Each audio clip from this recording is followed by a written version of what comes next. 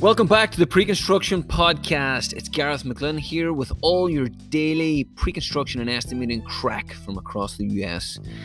On today's podcast, I spoke with Bennie Kovach. He is the Preconstruction Executive working with James G. Davis Construction. He's currently living in Fairfax, Virginia, and covers most of the DC metropolitan area for James G. Davis. Interesting character, really likable guy.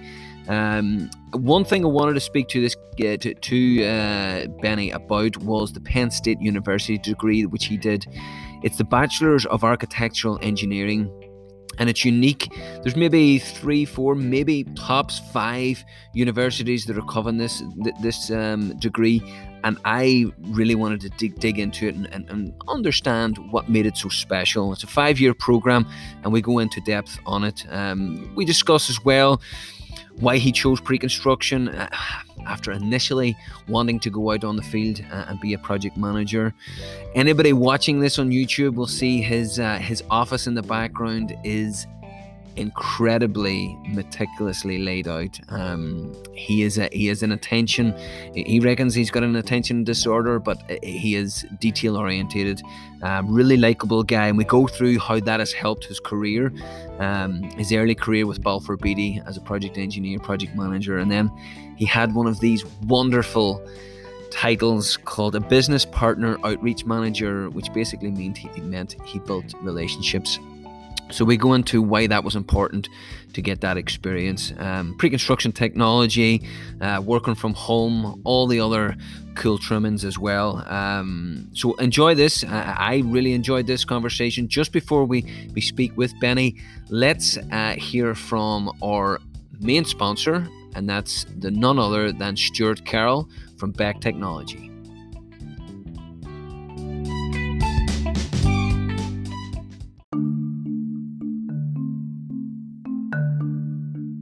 Hey everyone, I'm Stuart Carroll. I'm the president at Beck Technology. We are based in Dallas, Texas, and we are a pre-construction software company. We were founded in 1996, and we've really been focused on the world of pre-construction. We believe that pre-construction is where the biggest decisions that impact the outcome of a project occur. And we believe that through the use of technology, we can enable our users to make better, more informed pre-construction decisions, the net result of which is to make the world a better place. We're excited to announce our partnership with Niche. And one of the things that really excites me is bringing pre-construction professionals the opportunity to get certified in our latest product, Destiny Estimator. It's our belief that if we can help you understand how integrated pre-construction and pre-construction data lifecycle can benefit your business, it will ultimately improve the pre-construction services that you bring to your customers. And we'd like to announce that we're going to be releasing this at the end of Q1, and it's available to anybody that's a friend of Niche.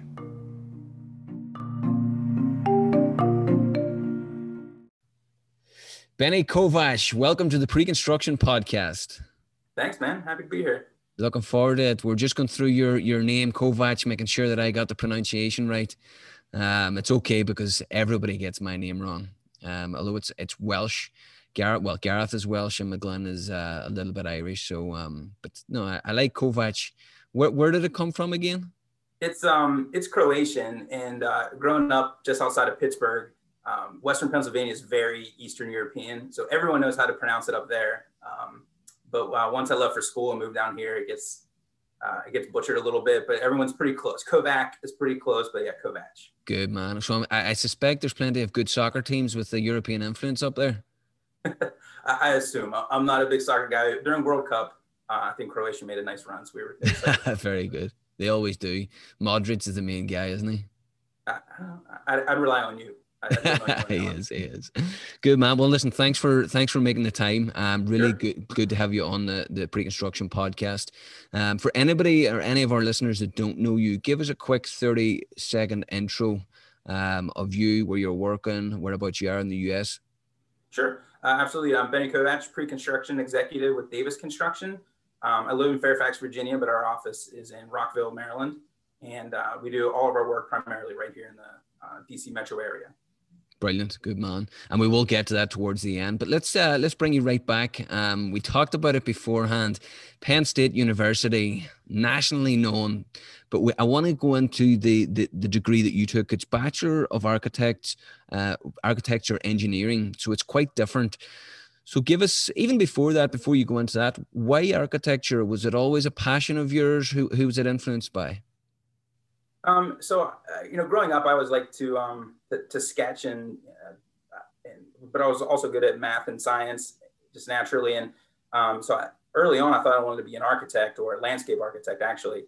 And there was a small architect in the town I grew up, and had a part-time job after school. I would walk to the office after school and help them with lettering. This is way back before CAD and everything was hand drawn and hand lettered. I would help them letter their drawings. I'd make copies and transfer submittal comments. And so I kind of spent my high school years, working part-time in an architect's office. So kind of got an introduction into the industry that way. So I thought I wanted to go to school for for architecture. But I had an older cousin that went to Penn State, and she had a civil engineering degree, and had visited her a couple of times when she was there. And she introduced me to the architectural engineering program, which kind of seemed like a good mix of the design side along with the engineering side. Not saying engineers don't design, but you know what I'm talking about. Yeah. And they also had a construction management option within the program. And so it seemed like it was a good opportunity to, kind of work both sides of my brain. I was pretty excited about it. Brilliant. I know we talked about it and you will go into more depth about it, but it seems like the perfect pre-construction and estimating. It seems like one of the key focused degrees with the kind of touches more on pre-construction and estimating. Give us an idea of what kind of modules you learned, how the semesters ran. Sure. So within the construction management classes, we did have assignments and projects that focused on pre-construction and estimating. Not so much pre-construction as we know it now, early involvement. It was more, quantity surveying and apply a unit price to it and come up with a mock bid, that type of stuff. And we focused a lot on site logistics and scheduling and so forth was kind of the main focus of the construction management courses that we took. But what was kind of cool about the program or unique about the program was we studied multiple types of engineering, structural and mechanical and electrical, and they're all focused around building systems. So like the mechanical engineering courses that we took were focused on, like building HVAC design, and the electrical courses were around power distribution and lighting, as opposed to like superconductors, like general broad electrical engineering. And then your structural engineering was about building superstructures, and you take so many credits in each one of those disciplines and some classes in construction management. Then you choose your focus and you spend your last 2 years, more in depth in those options. In your fifth year, you do an undergrad thesis. It's pretty unique. Brilliant. What did you focus on? Construction management is actually kind of funny. I picked structural just because the one or two friends that I had met early on at school were structural. I'm like, sounds cool. And I had a summer internship working in Pennsylvania with a structural, in Pennsylvania, they have what's called multiple primes. So they have these firms that have all the different design disciplines in-house, as well as a construction management or a program management arm. So I spent the summer in the structural engineering department and was just reviewing rebar shop drawings. And I'm like, I don't know, man. I don't know if this is really what I want to be doing. And so with about 6 weeks left in the summer, they asked, are you enjoying things? Is there anything else you want to try? Do you want to go out in the field a little bit? We need some help with the program management. And I was like, yeah, let's do that.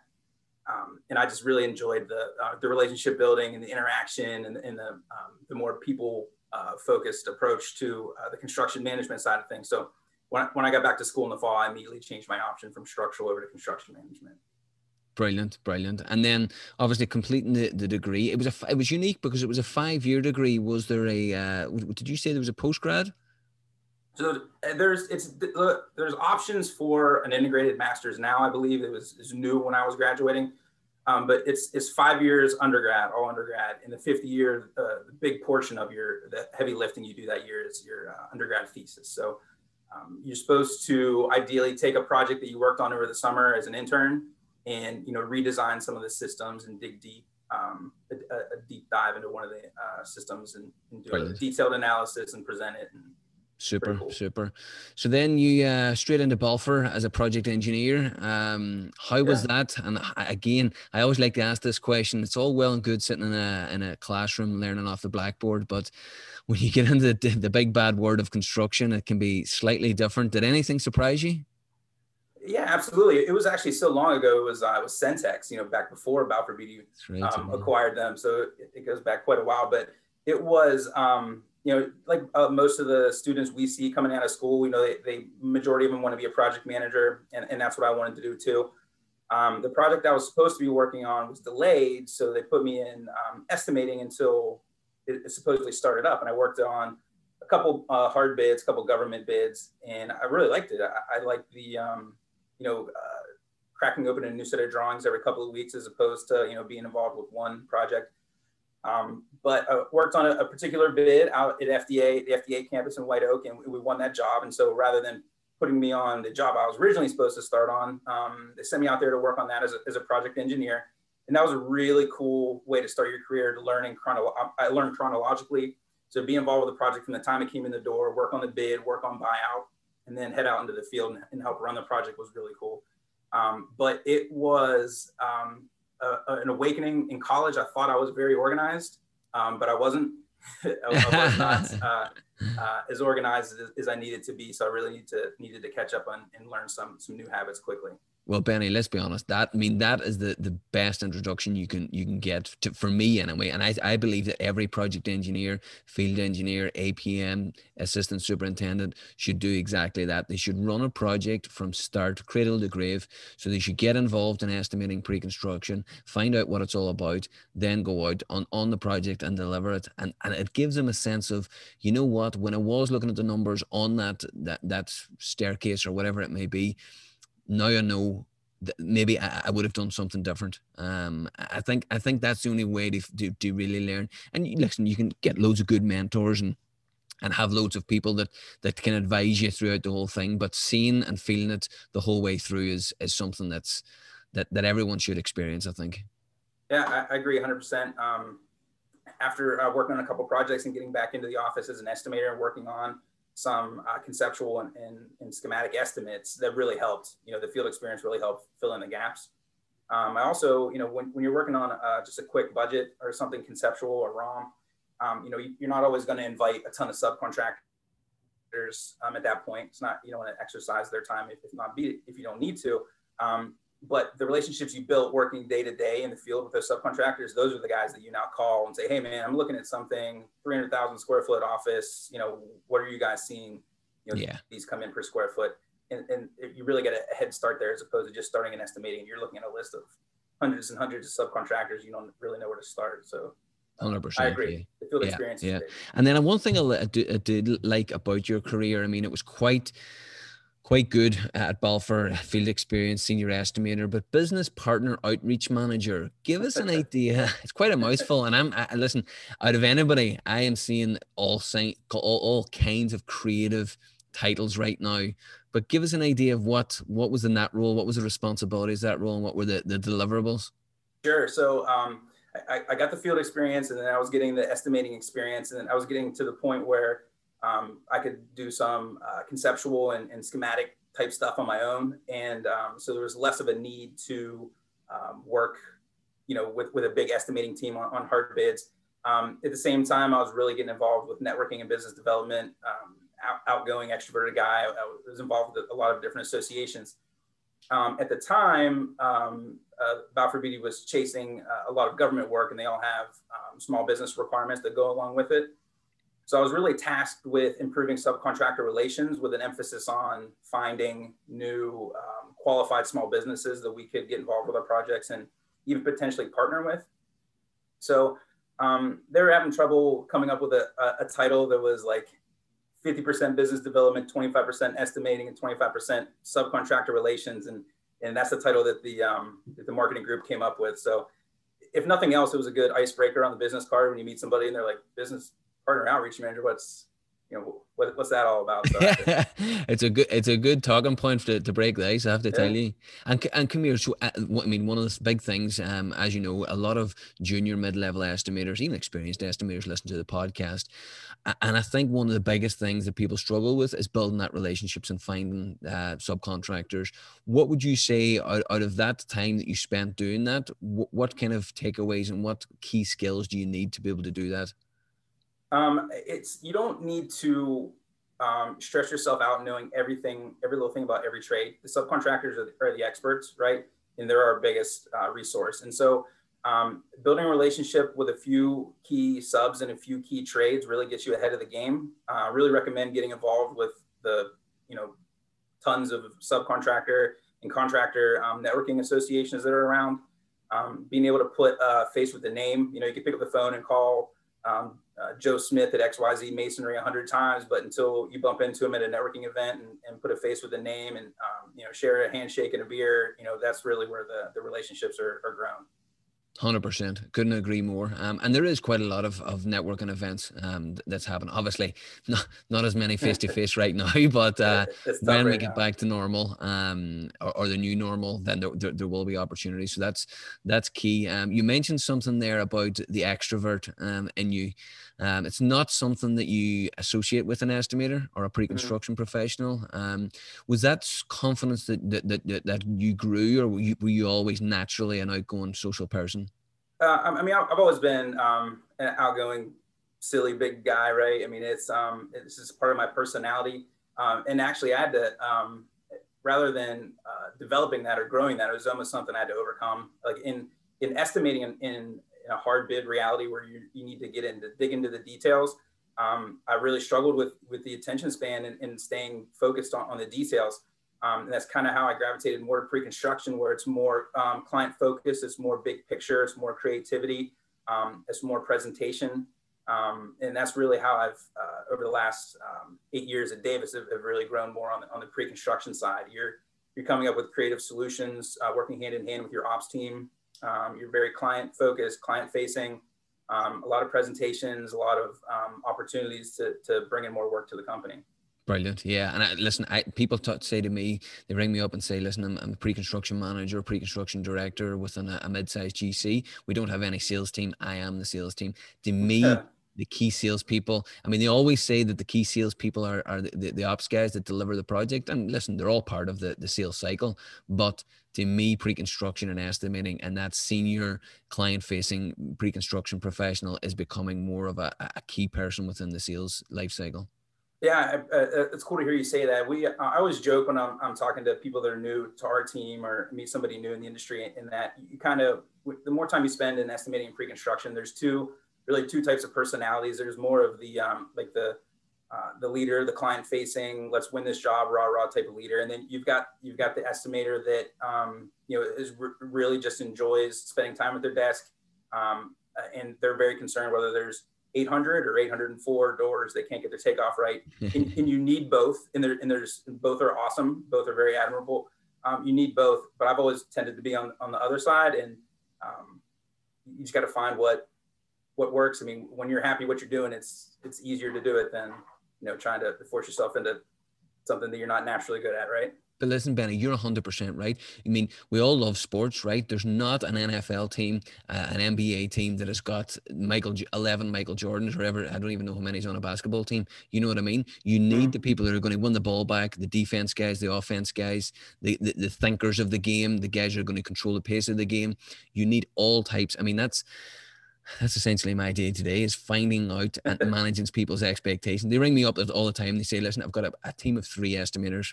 I've got Joe, who's an unbelievable estimator, really good client facing, outgoing, does a lot of sales. I need another one of those. Well, I said, why do you need another one of those? If he's got that tied down, maybe you need somebody on the other side that's going to be able to get deep down into the detail and make sure that you guys don't miss anything on the mechanical, electrical, or piping side. So you're right. That to me is a variety and a diverse background within estimating teams generally are the more successful. Yeah, absolutely. And you still need to cross-train, right? You still want the person that is going to spend the time digging down into the details, which we all need to do more of. But, that person, he or she needs the opportunity to lead teams, and they need some experience, being client-facing. And at the same time, the other type of leader needs to, force themselves to get into the details and and from time to time, just keep their ear to the ground, understand which way the market's going, stay in contact with subcontractors, and really just have their finger on the pulse. And you really need to cross train to do that. Good man. So let's stay on this subject. Cross-training. You're pre-construction executive now at James. Is there anything in particular that you think you do well with junior estimators when you bring them on board? Is there any, and without giving away secret sauce, we're all trying to help each other here. I mean, I've been very lucky in my career that I've always had really cool bosses. Like I've never been in a situation where I came home and I was frustrated that I wasn't getting the attention and the development that I needed. And so I really try to give my people space and let them, figure some things out on their own. Obviously keep tabs on them. I want them to, I'm never going to let them make a major mistake. But I do feel like you learn from mistakes. When I'm showing or explaining something to somebody new, I like to make sure I take the time to explain why that's how we do things. But also give them an opportunity of, so here's what the end result needs to be, and here's what we're protecting against, and here's what we're striving for. If you can think of a better way to get there, let me know. Let's talk about it if you think you have it figured out. I remember when I was asked those types of questions and I thought I was beating the world and could solve all those problems quicker and more efficiently. And sometimes it worked. Most of the time it was like, oh, I get it now. That's why we do it this way. And, so I try and let people know that, or, my teammates make those same realizations on their own, but try and guide them on the right way. If they're struggling with something or something's taking them a long time, you can kind of give them some tricks of the trade. Say, hey, well, if you're, it's taking too long to take off all the drywall ceilings in the bathrooms, but you already took off all the tile floor, it's going to be pretty close to the same quantity, right? And especially in the pre-con side of things. Like, oh yeah, that makes sense. So just, I really want people to develop their own way of doing things, but at the same time, steer them away from the major pitfalls and always remind them what the goals are and why we're doing things a certain way. Yeah, that's it. I mean, there's no right or wrong way to do it. You've got to find your own way. But then, if you get the real tricks of the trade to be able to get there quicker, it's better. So speaking of getting there quicker or expediting the estimating or pre-construction process, let's talk pre-construction technology. How involved are you guys in technology? What's the technology, especially within pre-construction estimating? What's the new things on the block? Is there any cool technologies that you're using? We hear about lots of new technologies. I mean, at Davis, we have what amounts to an R&D group, basically, and they spend a lot of time investigating new construction technologies. The majority of it is focused on operations. I mean, that's what we do. We're a builder. There are a ton of different estimating software platforms out there. And some of them are more focused on just the quantity takeoff, quantity survey portion of it. Some of it has the ability to integrate with pricing, right? What I've come across and throughout my career, we looked at a bunch of different software packages. There's still a disconnect that integrates it all together, right? I mean, there's some software that's better for extracting quantities, but then, it doesn't have the flexibility as something as simple as Excel for producing an estimate, right? So I still think there's a huge opportunity for a software platform to integrate, to bring in the gaps. What we're focused on now is trying to find a solution where we can integrate. We have something we call the Davis 360, which is a 360-degree view of a project that really integrates estimating, pre-construction, marketing, obviously operations, safety, scheduling, virtual construction, all those different groups that we have. And we're really trying to find a one-stop shop where we can integrate, the pricing with the lead tracking and the CRM type components, how we can integrate schedule into it, how we can then transform or transition what we already have over to the project team when they start running it so they can maintain cost controls. So there's still some opportunities out there to, I think it's going to come down to more customization, I think is what it's going to come down to. There's nothing really, every contractor operates a little differently. So it's tough to find something out of the box that works best for you. But I think as these platforms become more and more customizable, I think that's really where it's headed. Brilliant. Yeah, no, I totally agree. It's fine. It's hard to find the right mix of collaboration, especially with we talked about the three-legged stool, the owner, the architect, and the contractor. How do you find? I mean, you pre-construction executive, your personality. How do you find communicating with the architect and the owner? Have you got specific workflows that you use? Maybe technologies that you use? How do you keep them up to date? Sure. So we are right now going through the process of ramping up a new CRM system. Previously, we're set up somewhat in business units. We have different VPs of healthcare and office and residential. And for the most part, in my time there, we haven't had anybody with the title of business development. So really, each group is responsible for bringing in their own opportunities and maintaining relationships and contact with their own clients. And then we've gone through a couple different repositories of how we're tracking those leads and so forth. And right now we're in the throes of breaking in a new CRM and transitioning contacts over. But at the same time, and more importantly, we're looking at the processes of how we track those leads and how we maintain contacts. Because it can be embarrassing when you pick up the phone to talk to someone and they're like, oh, I already talked to Jim about that yesterday, or vice versa, when they give you a call and say, hey, do you have a chance to talk to Jeff about blah, blah, blah. Like, oh no, I haven't had a chance to catch up with him yet. So there's always room for improvement there. And that's the best way I can describe it. We're working on it. That's something that everywhere I've been in my career has been a focus on how can we do this better? Yeah. And I've been places where they have dedicated full-time business development people. And I've been places where, like now at Davis, where each group's kind of responsible for bringing in their own opportunities. So definitely pros and cons of both. Absolutely. And is there anything pre-construction technology wise, estimating wise, even the marketing side, presenting bids on bid day, visualizations to clients, assembly, BIM, VDC? Is there anything that really excites you about technology going forward? What would you like to see it do?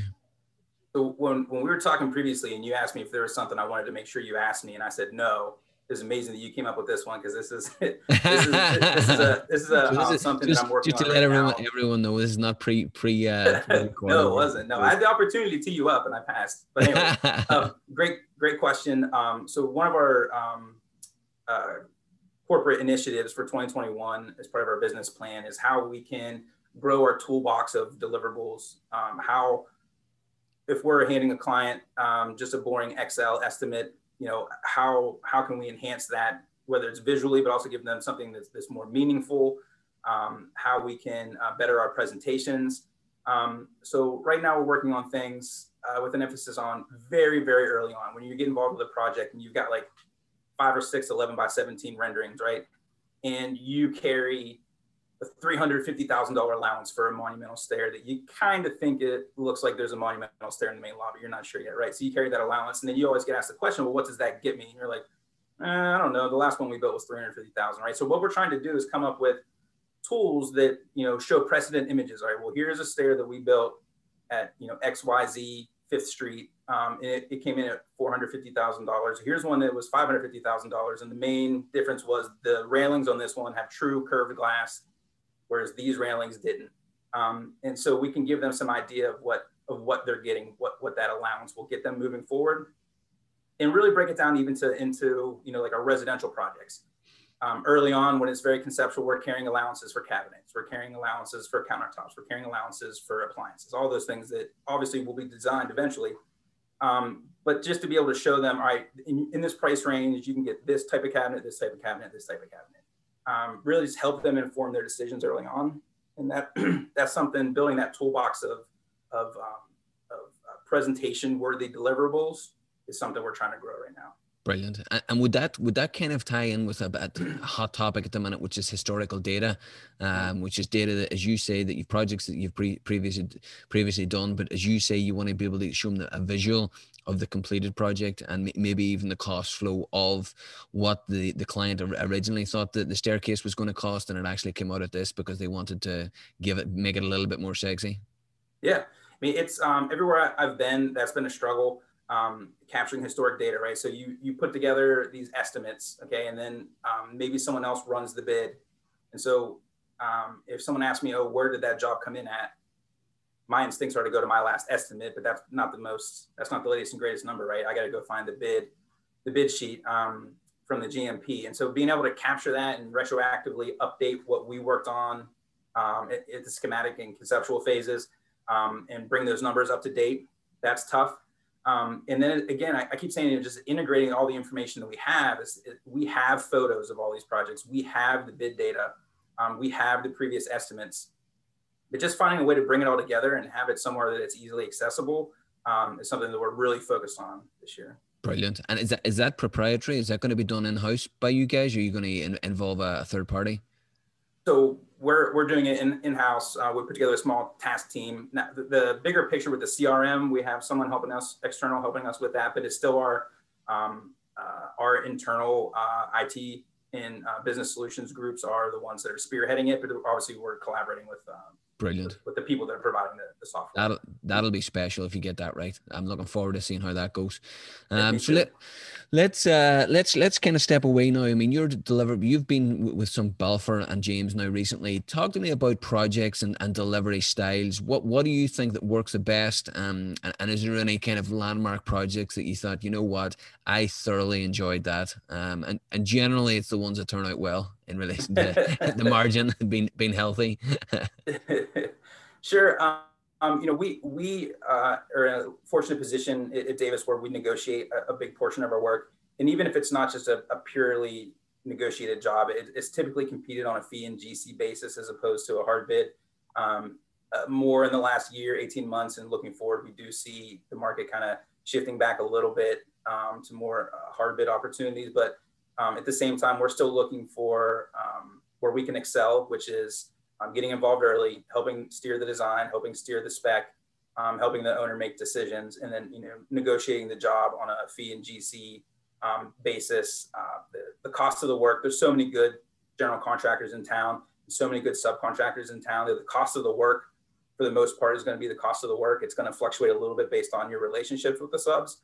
So if we can get in early and let our clients know that we have their best interests and we're working with the design team to make sure their vision is still preserved. We're going to bring the best subcontractors to the table and we're going to deliver the best product. There's so many examples of that working for us. It's really the majority of what I do. It's hard to pick one. I know that's a crappy answer, but it'll come to you. I'm sure there's one that stands out. And I'm sure that there's one that stands out. You're walking through town, you go, you know what? I was a big part of bringing that project through. Yeah, for sure. My youngest son is very into rank and order. Daddy, what's the third fastest race car in the world? What's the eighth tallest building? And I never know the answer, but we did work on the Capital One Tower in Tyson's Corner. Nice. Which we were told was the tallest building in Virginia. So when we drive around the Beltway, my kid likes to point that one out. Yeah, there you are. So talk to me, Fairfax, Virginia.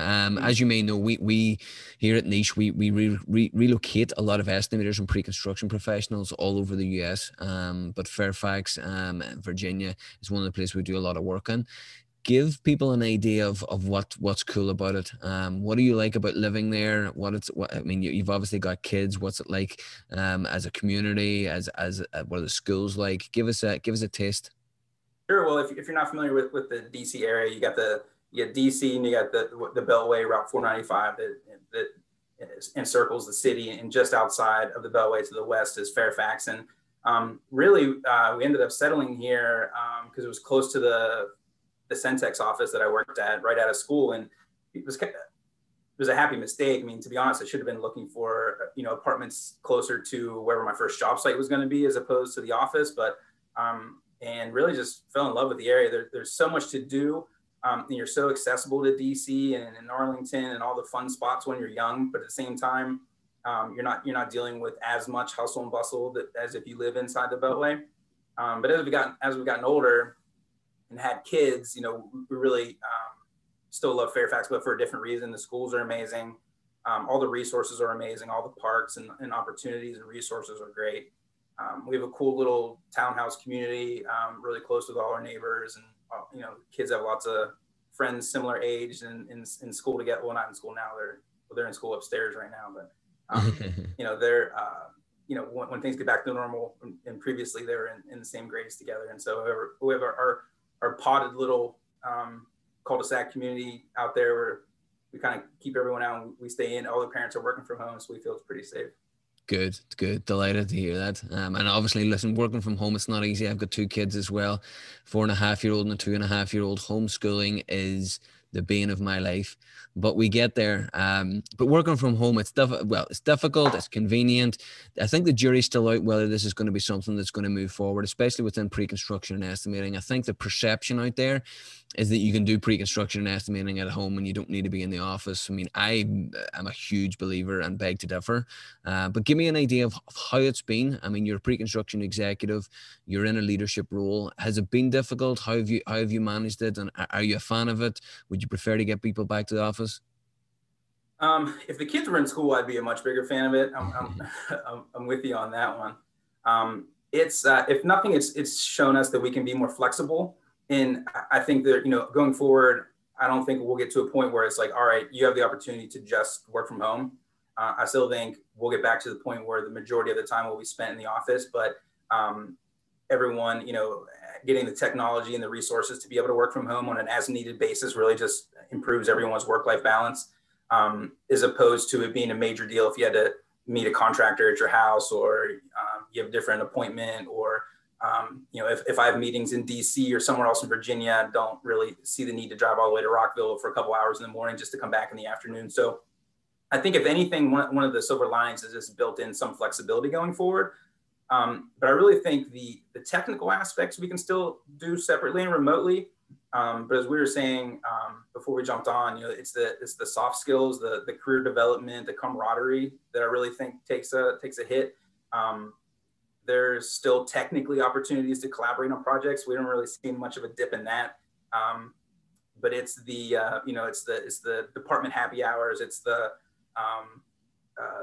catching up with someone that isn't necessarily a part of your team, but is still a good resource, a good relationship for you in the office. And again, the career development, just checking in with people, making sure they're still ambitious and aggressive and happy. You know what I mean? It's you can tell when something's bothering somebody, when you're talking to them at the coffee, in the break room. But if you're not seeing them or talking to them on a daily basis, only on an as needed basis. So it's tough to try and schedule time to catch up with people as opposed to it just happening organically because you're in the same spot. So those are the things we still need to work on for sure. Absolutely. And I think the next generation, not even the mid-level people within any division or department, it's really difficult to train them and mentor them and show them those little skills that the only experiencing can give, that will save them loads of time. They can just kind of ask you rather than trying to schedule a Zoom call around 15 other Zoom calls. It's just, see them in the coffee room or on the way to the toilet and saying, listen, I've got this quick problem. What's your advice? But yeah, and the knowledge retention. So the really experienced guys that are in the company, just the knowledge that these guys have been able to go and draw down on that, and maybe them becoming a mentor. It's much more difficult working from home. I'm a big believer. I think Q3 this year, 80% of us will be back hopefully in the office, and as you say, what will really be born out of 2020 and this whole COVID will be flexibility and the importance of spending time with your family, not missing the ball game with your kid, as you say, traveling unnecessarily.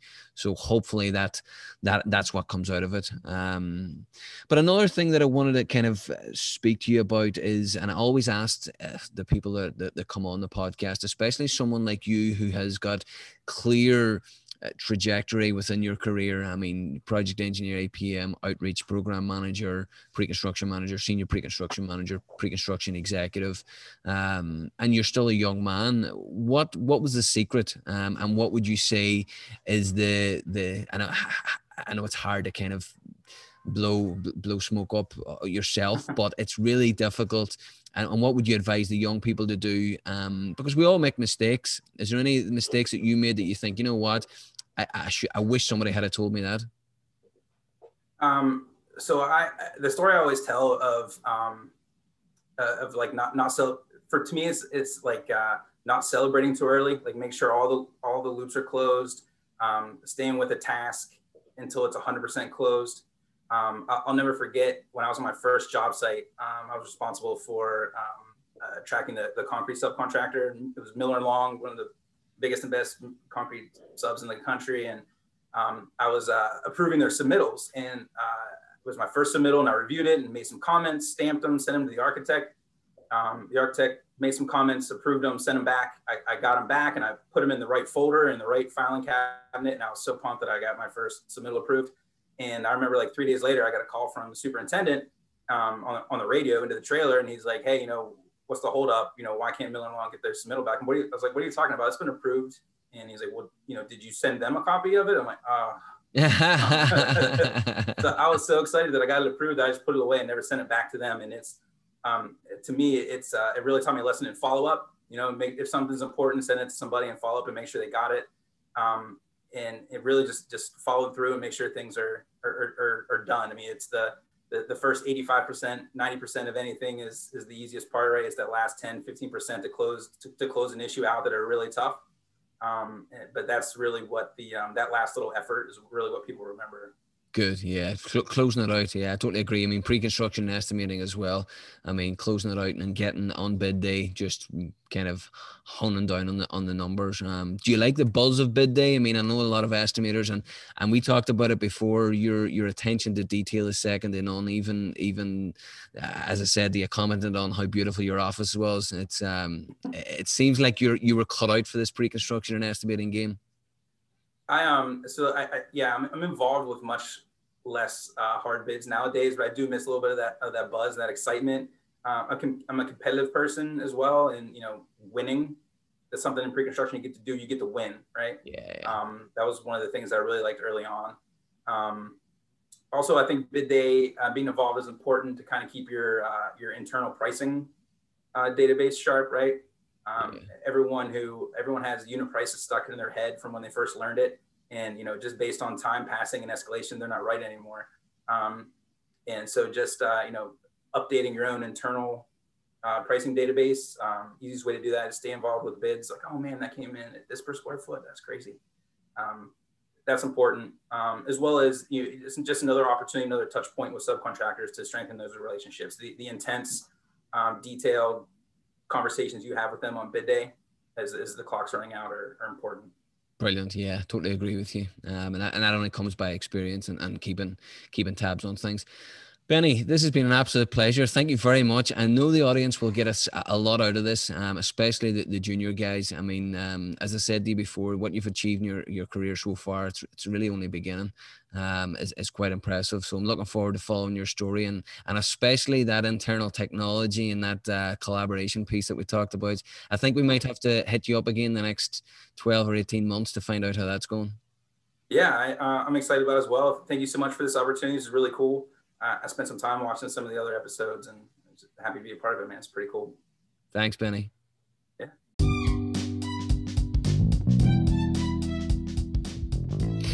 Well, guys, I hope you enjoyed that as much as I did. As you can hear, I had a lot of fun, or a lot of crack, as they say in Ireland, with Bennie. Really interesting guy. A lot of key lessons learned on how he is able to grow so quickly to pre-construction executive within James G. Davis. Really outgoing guy, particular guy, likes the finer details in any estimate, and it shows the importance of being able to talk about your estimates and not just expect subcontractors to give you a number. Really dig deep into the detail. You need to do that as a junior mid-level estimator. I know a lot of people are kind of dying to get to pre-con manager, senior pre-con manager, and do the sexy things like liaise with the client, do the value engineering, get involved in the design early, do the conceptual estimate, but you can't do that unless you've done the heavy lifting like Bennie has. Well, listen, as always, please like, share, comment on the podcast, share it with your friends, your colleagues, your peers. A lot more coming, and a few big announcements from our main sponsor, Beck Technology, as well. Stay tuned.